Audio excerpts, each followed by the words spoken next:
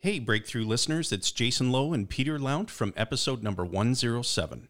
At Ascendant Financial, mybankersvault.com, we specialize in teaching real estate investors across Canada the process of becoming your own banker, the infinite banking concept. Do you also find it frustrating when it's difficult to access the financing you need or when the housing market moves against you? And when there's unexpected prolonged vacancy or expensive repairs, are you tired of transferring all that money away from you? We have the solution at mybankersvault.com. By becoming your own banker, anything that you are already doing financially, including real estate investing, is radically improved. Whether utilizing this process for down payments or for entire real estate purchases, becoming your own banker puts you in a position to control the repayment schedule on your loans while enhancing your overall returns.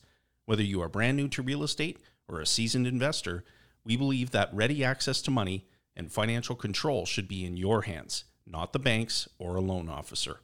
We have an exclusive and irresistible package for Breakthrough podcast listeners.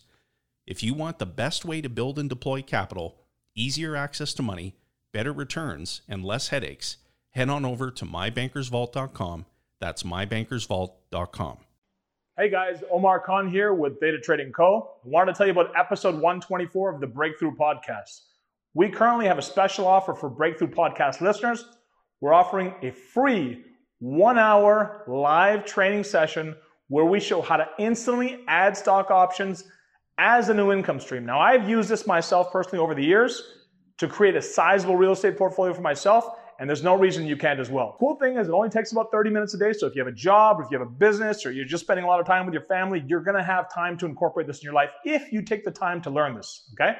Now, we're also offering a 15-minute free consultation to discuss how our option strategy can work with your current investment strategy and really take your investment to the next level, okay?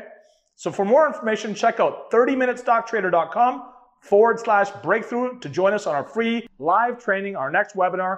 Remember again, episode 124, where Sandy and I go over exactly how I use this strategy to acquire a large real estate portfolio for myself, and there's no reason why you can't as well. See you there, guys. Talk soon. If you're looking for the skills and tools to succeed in real estate investing, you've come to the right place. This show is about breaking through barriers, breaking through limiting beliefs, and breaking through to the life that you want to live through the power of real estate investing. This is the Breakthrough Real Estate Investing Podcast. And now, here are your hosts, Rob Brake and Sandy McKay. Hello and welcome back, everybody. Thanks for being here again today. We really appreciate all of you taking time out of your busy schedules to come and join us. Those of you that are doing it live right now can see us on Facebook, and you have the opportunity to jump in there on the chat and ask any questions that you might have, either to myself or Sandy or our guests. Speaking of Sandy, there he is right there. How's it going, Sandy? Hey, Rob. Awesome. Happy to be back again for another great one. And excited to get into it. We've got a great interview lined up. Obviously, if you're watching, you can see our guest here standing by, and we will get to her in just a moment. And before that, I guess we want to always recommend everyone to go over to our website, breakthroughreapodcast.ca, grab our free gift there. They can subscribe to our email list so you never miss out on a show or anything else we got going on, property tours, webinars, whatever we're doing. You won't miss a beat if you get onto that, and you'll get a copy of our free report, The Ultimate Strategy for Building Wealth in Real Estate. Absolutely. And there's a bunch of links there, and you can reach out to the guests through the website, and you can hop onto our social media, all that stuff over there on the website, breakthroughreapodcast.ca.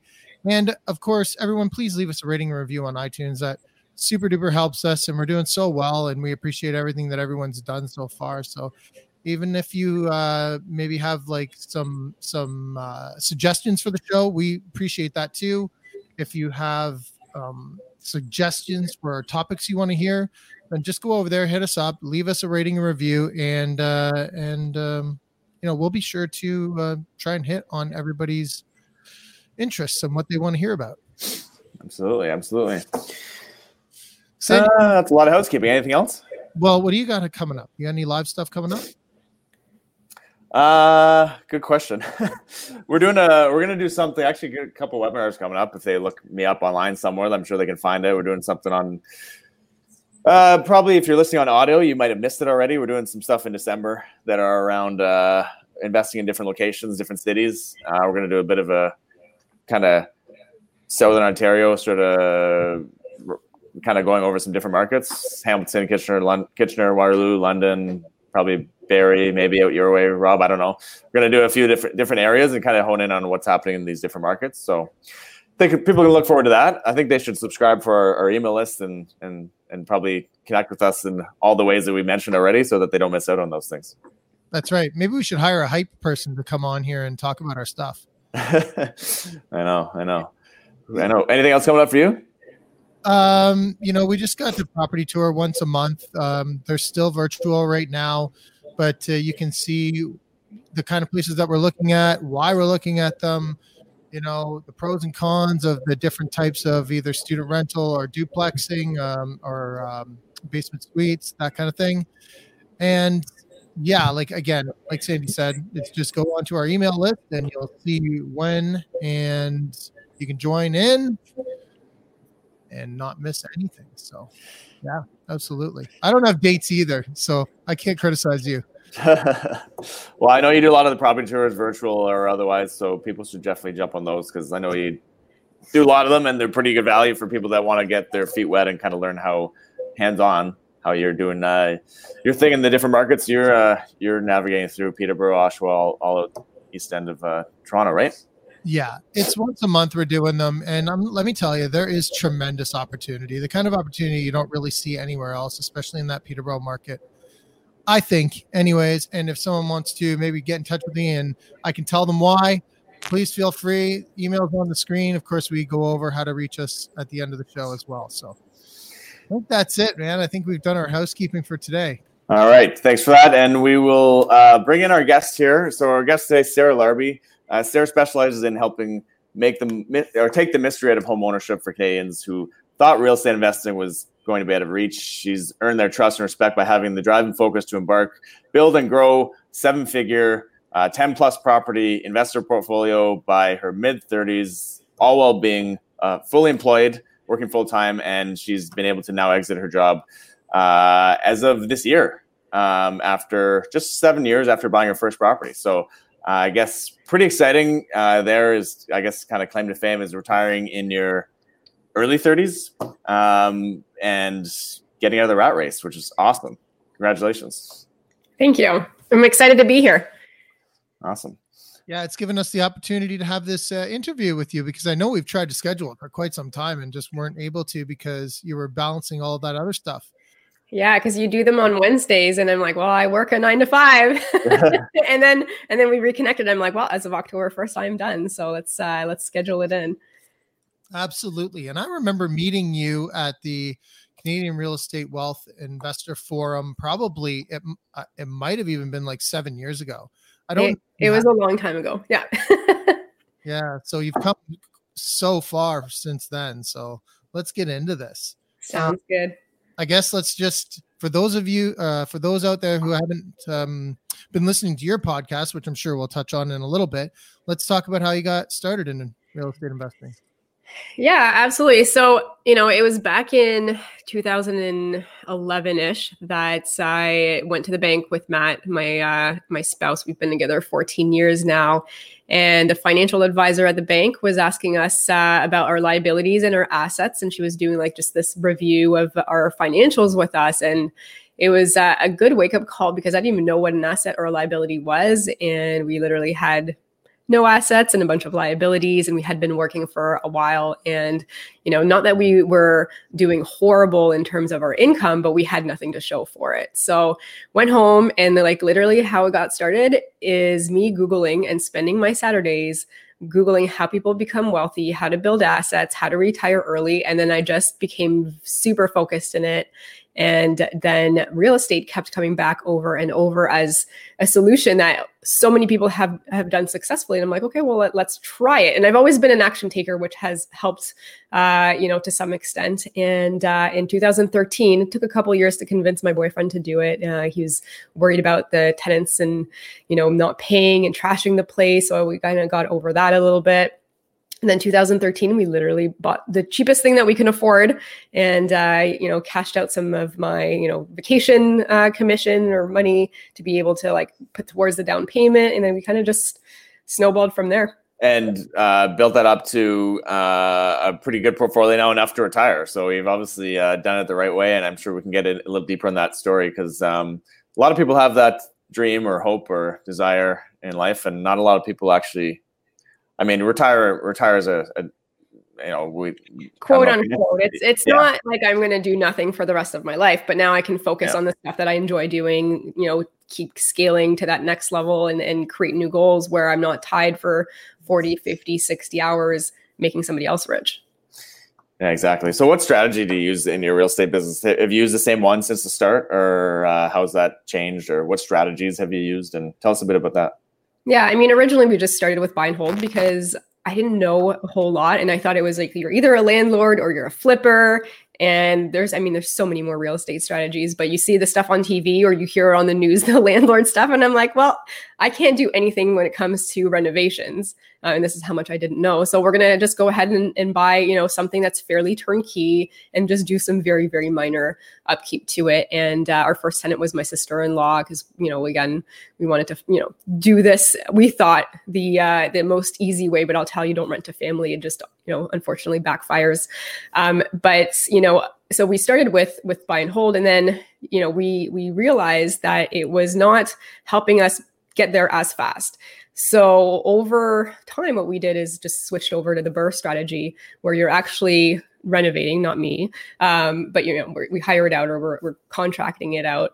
And then, the BRRRR strategy really allowed us to be able to refinance that capital that we've created, that equity that we've created, and then redeploy it into the next deal. And, over time, what I think has helped me increase the cash flow and the ability for me to say I don't need to still have a full-time job was we didn't have any joint ventures. So everything that we're bringing in is 100% ours. And then we've switched some of the tenants over. So I specifically screen tenants so that they don't have a need for a forever home, and they have a goal to move out at some point within 2 to 3 or 4 years so that you can bump up the rents. And that's helped a lot. And then switching some of the properties over to short-term or medium-term rentals and having those furnished to boost the cash flow even more. So I think a combination of the BRRRR strategy and then converting some of the units to shorter term, and also switching the tenants from, a lower paying tenant. Once you get, the market rents back up, your cash flow, it helps that much more as well. Was your plan always was the plan to retire or get out of the rat race sort of thing? Was that always the goal? Was that from day one? That's part of the mission and kind of the plan that you had set forth and how to get there? Was that a bit well thought out plan, or was that just kind of just played out? I always wanted the freedom. I did not believe in working for 40 years and retiring on 40% of what you used to make. That just is the big, they say that's the biggest scam, and it really is. And I wanted my time back. So, to give somebody 40, 50, 60 hours a week, and I will tell you, I left the last job I had. It was amazing, but it was still a job and it was still not working for me. And I'm, just making the salary as an example. So it was always the plan to be able to live with more freedom and to be able to do more and to be able to take control back of my time. So that's always been the plan. Ironically, it was during COVID that I paused and looked at everything and realized I could do it. And I was sitting on my dock. I remember this back in, I want to say April, May, when everything was first starting. And then I was looking at my financials and I was looking at, the next steps. And I was burnt out. Before COVID, I was working some insane hours. And then in addition to the podcasts and in addition to the Right Club and everything else, it was a good time for me to be I'm in a spot right now where I don't need to keep doing this. I'm doing real estate to be able to take that freedom. And so I made the decision. And what happened is I called my mortgage broker because you don't want to make that too quickly. And we refinanced what we could, because it's a lot easier when you still have a T4 income to be able to do that refi and just get everything positioned. And so that was a 3 to 4 month process because the refis, I mean, everyone was doing them at the beginning of COVID, and it was just a lot longer, and I had to fight over a couple of them. And then I told my work boss and gave them, it's always for me, they've always had my back. So it was important for me to leave on the best terms. So I gave them, I think I told my boss originally in June or July. And I basically gave them that time until October 1st to leave. So, and were you in the type of job too that had really strict time constraints, or were you I know some people say they worked pretty steady, but maybe you're a sales type role where you're out and about and being able to be out in the field a lot. What type of, there must have been some hurdles there in work, obviously putting a lot of time in beyond just your day job in terms of, investing, going, finding houses, all that stuff. How were you able to do all that? Yeah. I mean, it was always important for me not to do anything that's not work related or my job between that 8 to 5 timeline. It just didn't feel right. But just to give you a little bit of background, I've been in sales my whole life. I was a sales manager, and I was managing a team in Ontario, and I was overseeing Montreal, and I was overseeing Vancouver when I left. But prior to that, I did a lot more traveling, back and forth, Montreal, BC, et cetera, et cetera. So there was a lot of traveling involved. And I think over time, like how I've been able to do it was just figure out the process and build the team and just become like a master delegator. Like I will delegate everything, even from my grocery shopping and cooking. So like removing all of the chores, all of the things that like can take up time so that you can focus on your job. And plus like just the big stuff that will help you get to that next level is really what I try to focus on rather than the small things. And the small things, I would just figure out who can do them and who can do them efficiently enough so that I can free up my time. Can we go back really quickly and just cover, so I think that BFRR or burst strategy or whatever you want to call it has been very, very powerful for a lot of people that listen to this show, especially I think the people that are starting out are, typical people with 9 to 5 jobs and not a lot of extra money. So understanding that I think is pretty important. So do you want to just go through like how that's worked for you and what it is, I guess, first of all? Yeah, essentially the burst strategy: buy, renovate, rent, refinance, repeat. So I've done it both ways. I mean, I think first and foremost, and you guys are realtors yourself, but it is really important that you work with a realtor that understands investing and understands the strategy that you want to do, and that is local as well. That was huge because they were able to, as we got, into property 4 and 5 and 6, go in and view properties for us. And if they were good enough, we would make an offer, and then it would be conditional on like home inspection or something. And then we would go see it. If we don't like it, then whatever, it cost us $400 or whatnot. And we've been able to get some really good deals, like some, potential deals that we wouldn't have got otherwise if we didn't act quickly.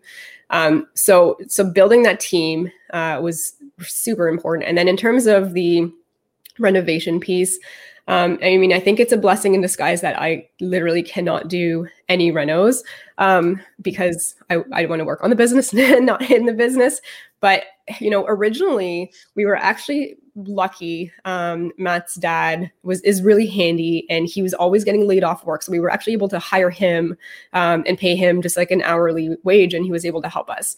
And as things got more complex and the renovations got more complex, and we hired, more people, we used to and I say we, Matt is helpful, but he's not like as into real estate as I am. But he's been there along the way. I mean, we've been together for a while. But, it's gone from a lot of self-managing the trades and figuring out, okay, we need a floor guy, we need a kitchen guy, and then just piecing it all together to the point where, you have some really good contractors that you trust that do a good job. I mean, this last project I just did in Burlington, I was living at the cottage. It was during COVID. I was living in the cottage for 3 months. I maybe saw that property 3 times because I trusted them. They did a great job. Yes, it's a little bit more expensive, but it's a lot more hands-off. And then, the other piece of that, I will say one of the things that helped me a lot was creating a tenant screening process and ensuring that the right tenants come into the properties. Because especially if you're listening to this and you're in an area like in Ontario or something that is very geared towards tenants, that is your only control that you have. So don't skip over that part. I've created like this whole 5-step like screening out process. And it's worked so far. I mean, we've always we've made a couple mistakes early on where we decided to give chances to a couple people that were like kind of red flags, didn't really work out. It wasn't a disaster, but I don't think we would do that again. But over time, you're going to firm up that process. And then in terms of the refinance piece, I'll tell you that not every single BRRRR that you're going to do is going to be a slam dunk home run where you're going to get all your money back from your reno and your holding and your down payments. You might have half of your down payment still left in it, right? I'm still okay with that. So like one of the things that has helped a lot was just keeping a pulse on the market and work with your realtor to see, what the comparables are every 3 to 6 months. And if it makes sense to pull the rest out 6 months, 12 months later after you've done your first refi, you could always refi a second time. And just keeping a good pulse on that market over time has helped as well, so that you can unlock the equity. Just make sure that you still cash flow, of course. And then essentially, just keep your goal in mind, keep your plan in mind, and for me, it's not about acquiring like 1,000 properties. It's just about like creating that freedom that I want. So there is absolutely a lot going on there, and a lot for people to learn. I don't think we can touch on everything to the deepest level where we need to in the hour that we have with you today, but there's been something that you've mentioned twice already, and that's tenant screening. And you did mention the first time how and I thought this was really interesting, how you sort of set them up to be the ones that aren't going to stay there forever. And I think that that's really insightful. Can you share with us why and how you would do that? Yeah, absolutely. So I will give Ontario as an example. Again, every province is going to be different. And if you're listening to this from the US, it's going to be different there too. But in Ontario, anything that was a current unit before 2018, before November 2018, is subject to rent control. Anything after that was not a living space before is not. So a lot of the houses I'm buying are like 80 or 100 years old. So they are going to be rent controlled, which means that the government essentially dictates how much every year you can increase your rents by. And it's like peanuts. It's like 1%, 1.5%, 2%. Next year is going to be absolutely nothing. You can thank the government for that. But, that's $20 a year, $30 a year. It's not much. So it is important to find tenants that are going to be moving or have a goal to buy a house or, may not stay there forever, because if you can only raise your rents by that 1% to 2% a year, but your market rents, because of immigration and because of the lack of housing, and we have such low vacancies, the market rents over a year could go up 5%. It can be up to 10%. They could even be up more in some markets. So at some point, your market rents are going to be going up a lot more, and then you're just really creeping up in terms of what you can raise. So once they get out, I mean, most tenants have left. I have one left. As soon as she's gone, I'm getting another, I can raise it another $500. And that really helps, because when she's in there, I mean, they're great tenants. We love them. But, when she's in there, I can't really say, I'm going to raise your rent back to market rent. It's not technically illegal. But as soon as she's out, which, hopefully it's soon, then you can raise your rents again to what market rent is, which is quite like in Ontario, it's gone up quite drastically just because of the shortage and the low vacancy. And then it's not happening. It's not going to change anytime soon. I mean, we're looking at the immigration numbers. I mean, that's 400,000 Canadian immigrants.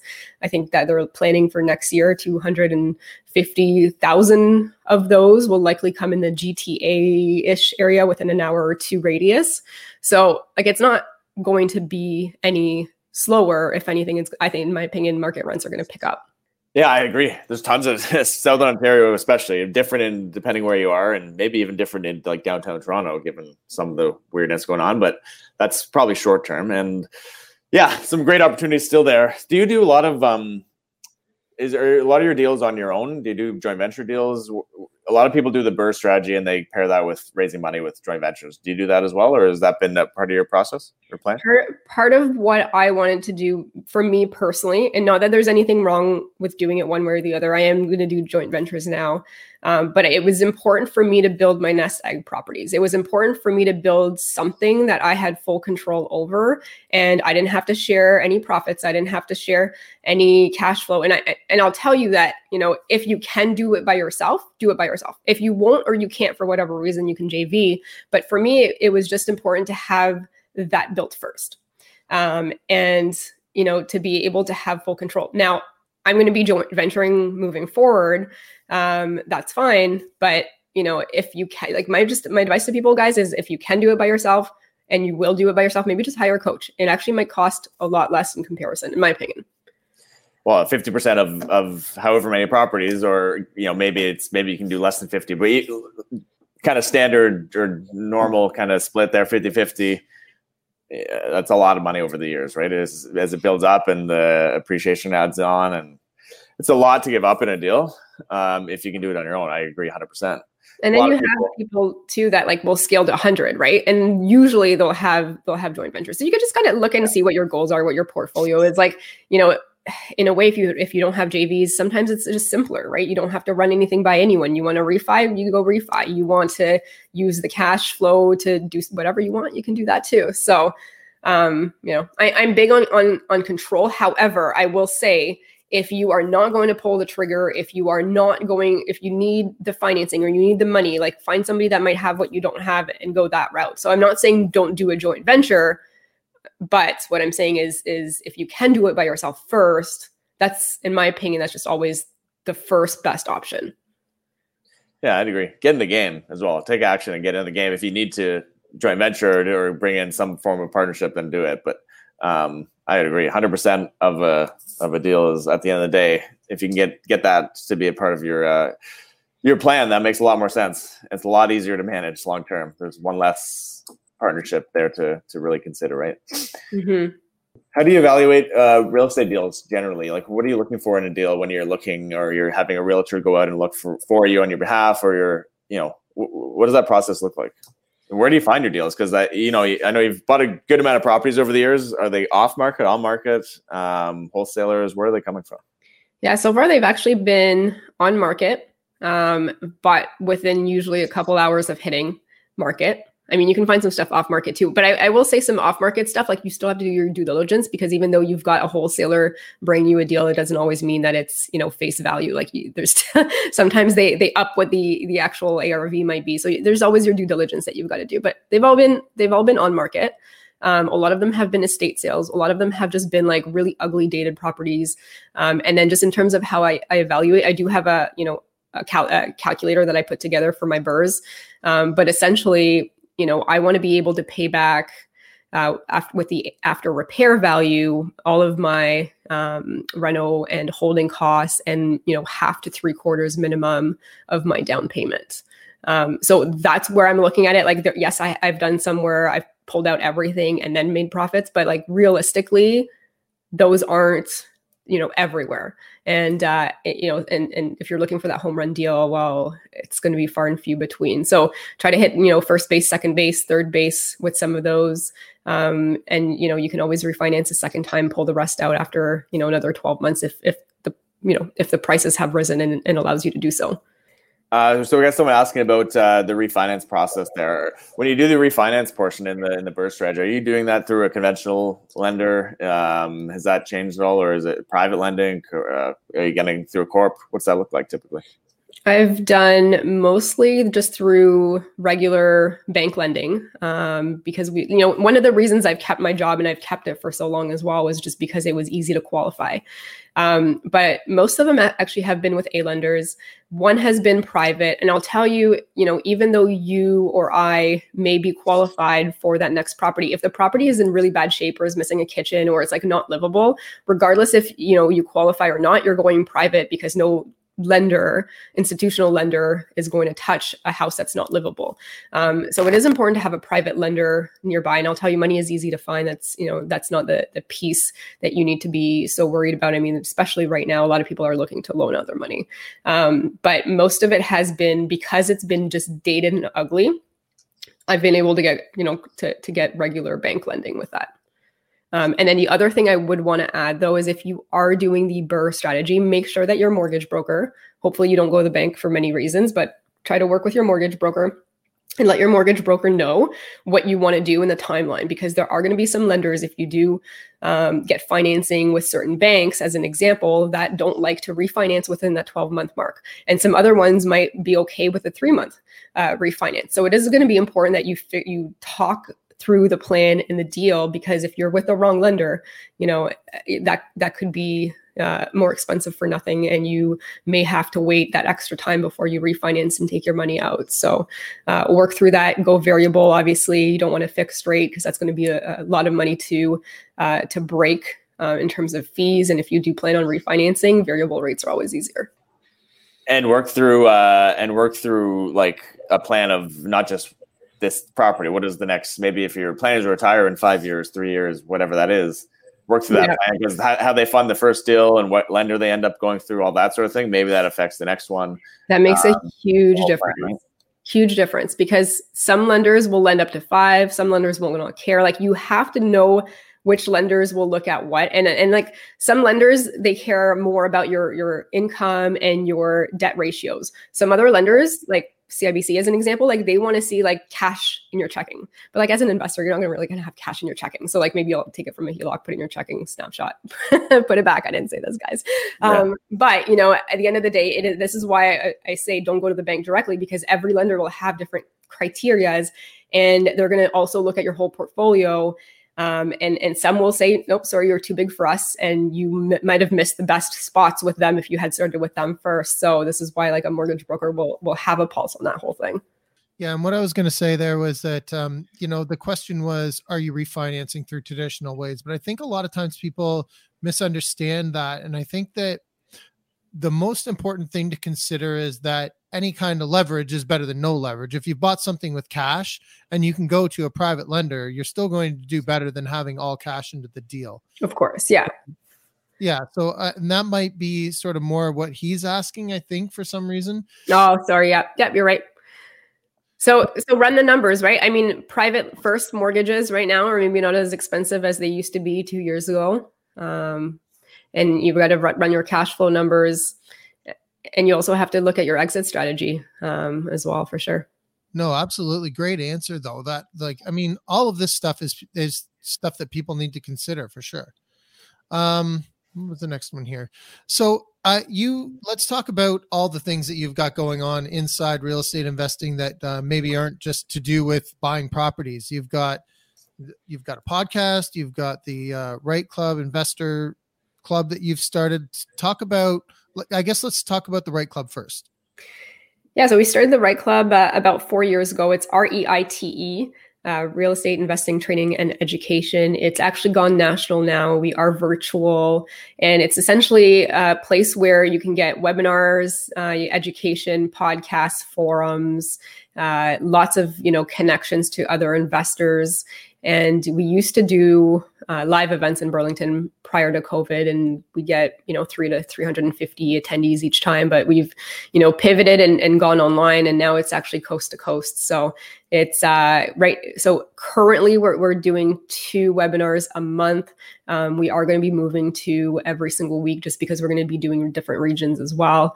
And that's gone well. I mean, it's important for us to be able to share Canadian real estate content, because there's a lot of American stuff. It's quite different, as you know. But we want to bring the information to people, and I mean, it's free, so you might as well tune into it. Essentially the Right Club also has a podcast as well. If you guys listen to podcasts, which you probably do if you're listening to this. Where can our listeners or viewers find the information on the Right Club or the podcast? Yeah, the Right Club is therightclub.com. Or we're on Instagram, Right Club. And then the podcast, we're on like Stitcher and Apple Podcasts and all that stuff. So that's, you can find the Right Club there. And then my other podcast is called Where Should I Invest, which you can find on Apple. You can probably Google my name, or you can Google the title either. And it's on Stitcher and a few other things like that. So we like to try and stay real, and we like to provide Canadians, like you were saying, with a lot of useful information, right, that they can actually take and use and apply. So let's talk about some challenges that you've had, some real challenges that, aren't just like, I feel like mindset is a big thing that people say that, they've had to overcome a certain mindset. But if we wanted to talk about sort of nuts and bolts challenges that you've had, what would one of them be? Yeah. I mean, I think originally was just not having the right team. Not having the right team of realtors. Like, we were working with a great guy, but he was from Oakville back in the day. And, had we built the proper team, I think we would have scaled faster. Going to the bank directly, that was a mistake too. In the beginning, we had 3 with a big bank, and then we had to untangle the mess because it wasn't the right bank to start with. And then, I'll tell you, mindset is obviously important, but like, shit happens. And I don't know if I can say that on here, but it happens. Like last week, like literally I had, so with that big windstorm, tree branch knocked over all the power lines, and then our like box that was on the power hydro box ripped off the siding as well on our house. So we have like a bunch of siding missing, and then that box hit the neighbor's car. So my tenant called me and she's like, I've had better days. But and that was a $3,000 fix. So things like that will happen. This is why, including maintenance and CapEx and all of those things into your cash flow calculations is going to be really important. Yeah, it sucks, but it is what it is. I mean, we had a $20,000 mistake a few houses back where the seller actually had boarded up the entire attic, so we couldn't go and actually inspect it. And when our tenants complained, they ended up moving out, because we had to essentially take the ceiling down. They didn't want to be there for that. There's black mold, vermiculite, asbestos. Anyways, $20,000 fix.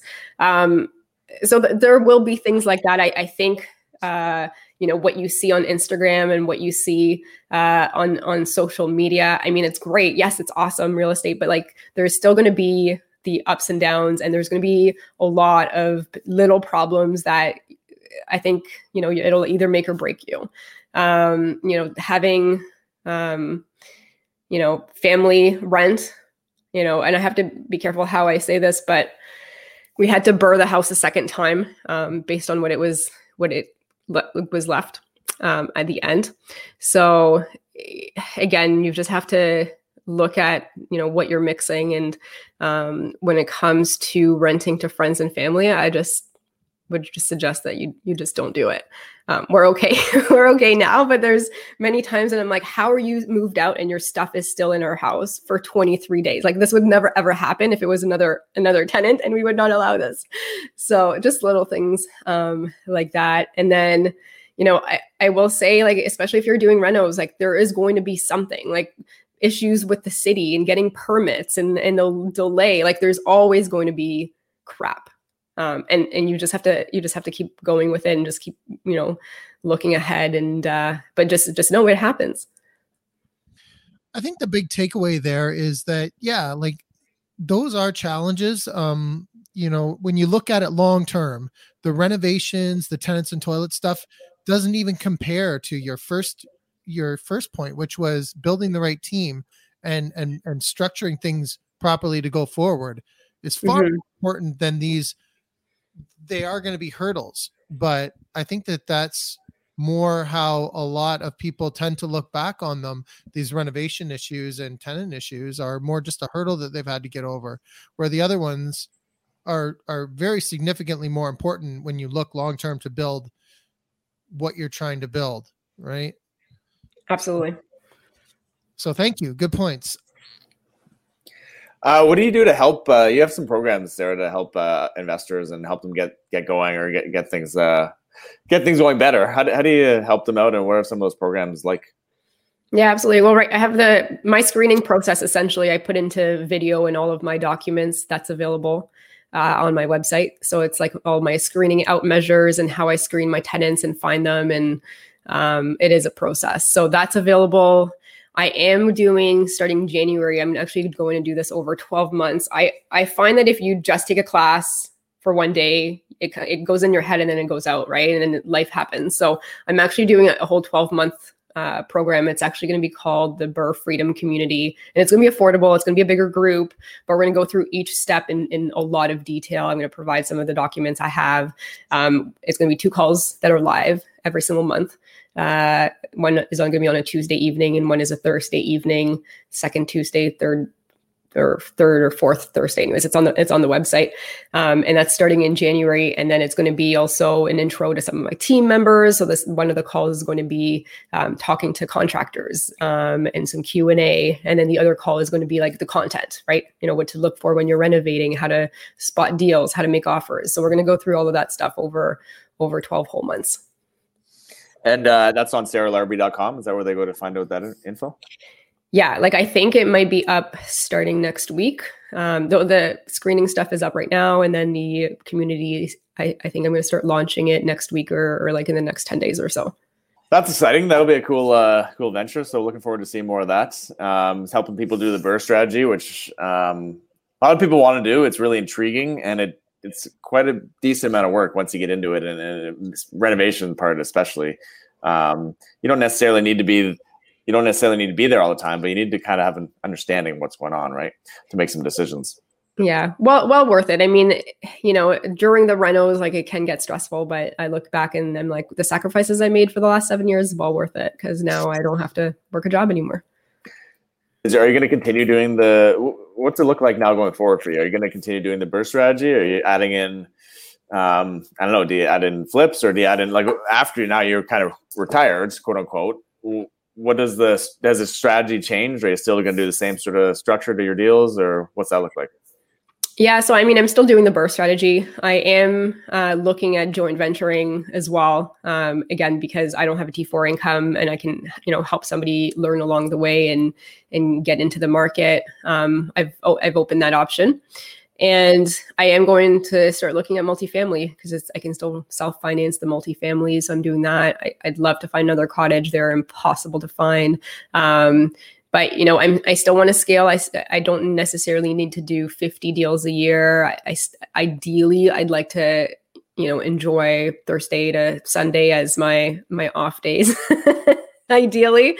So again, the Right Club is still a passion of mine, and the podcast is still a passion of mine. And I do intend to scale. I also, it's a hard market right now, so you've got to be patient. And, if I don't get something in the next couple months, then, I'm sure I'll get something in 3 or 4 more months. And I'm just not going to be competing in 10 offer, deals where it doesn't make sense anymore. So I'm always looking. I'm just not going to be stupid with what I buy. Can I ask you, Sarah, since you've started, since you retired, how have you done with your time management? Has that been a struggle? For the first 2 weeks, I was just as busy, because every call I've moved for the first 2 weeks. But now what I've done is everything for the Right Club is like Mondays. My podcasts are Mondays, so I've time blocked everything. I started like fitting in the stuff that I want to do, like working out. So I'm going to work out twice today, that kind of stuff. And has it been a struggle? No, I don't think so. I mean, as long as you start first putting the stuff that's important. So my girls monthly brunch is important. Hanging out with my friends is important. So that gets scheduled first, and then everything else comes after. But I find that for me, I just don't want to do a podcast, on a Monday and a Friday and a Sunday. I'd rather, if I'm hosting them, just have them all in one day and then they're done. So something I've been working on with my calendar, and I schedule my workouts first and my outings first, and then the rest comes. Yeah, perfect. I think that's a really good tip that people need to listen to too. If you because I mean, that's something I've struggled with. I'll be honest. It's very difficult for me, and I mean, I've got the kids and my wife and the rest of the family and everything else going on. And I tend to be when somebody reaches out because they need me, I'll try and be there. So I put all my other stuff on pause to go and look after this. And I've found that because I wasn't prepared, I guess, to have my own schedule and to sort of block out that time that was important, that it just didn't get done. So I really like that you've said that you block out all of those things that need to be done first, and then the rest of the stuff can fill in. Yeah. And I will also say that delegating is so important. Literally, I delegate snow removal, gardening, cleaning, cooking, I've got some VAs for my podcast. I don't, edit my own podcasts. I've got somebody that helps me with the branding strategy stuff. So if you can figure out how to bring people on your team to do the stuff that you don't enjoy doing, or maybe the stuff that they could be more efficient at doing, then it just frees up more time. And I'll tell you, I've been doing this for a couple months. I think it also helps that we're also in COVID and in the pandemic right now. So there's not as many live things to go to. So ask me again, when things return back to normal, maybe, and then there's more events and more more networking things, and I'll probably be out a lot more doing those things. But yeah. Well, I guess the reason that I brought it up was because you said ideally you'd like to have Thursday, I think, to Sunday, you said, as days. But if you do not schedule those as days off, it will not happen. That's true. You have to do it. If that's what your goal is, then that's what you have to schedule in. So yeah, I'm envious of your goal.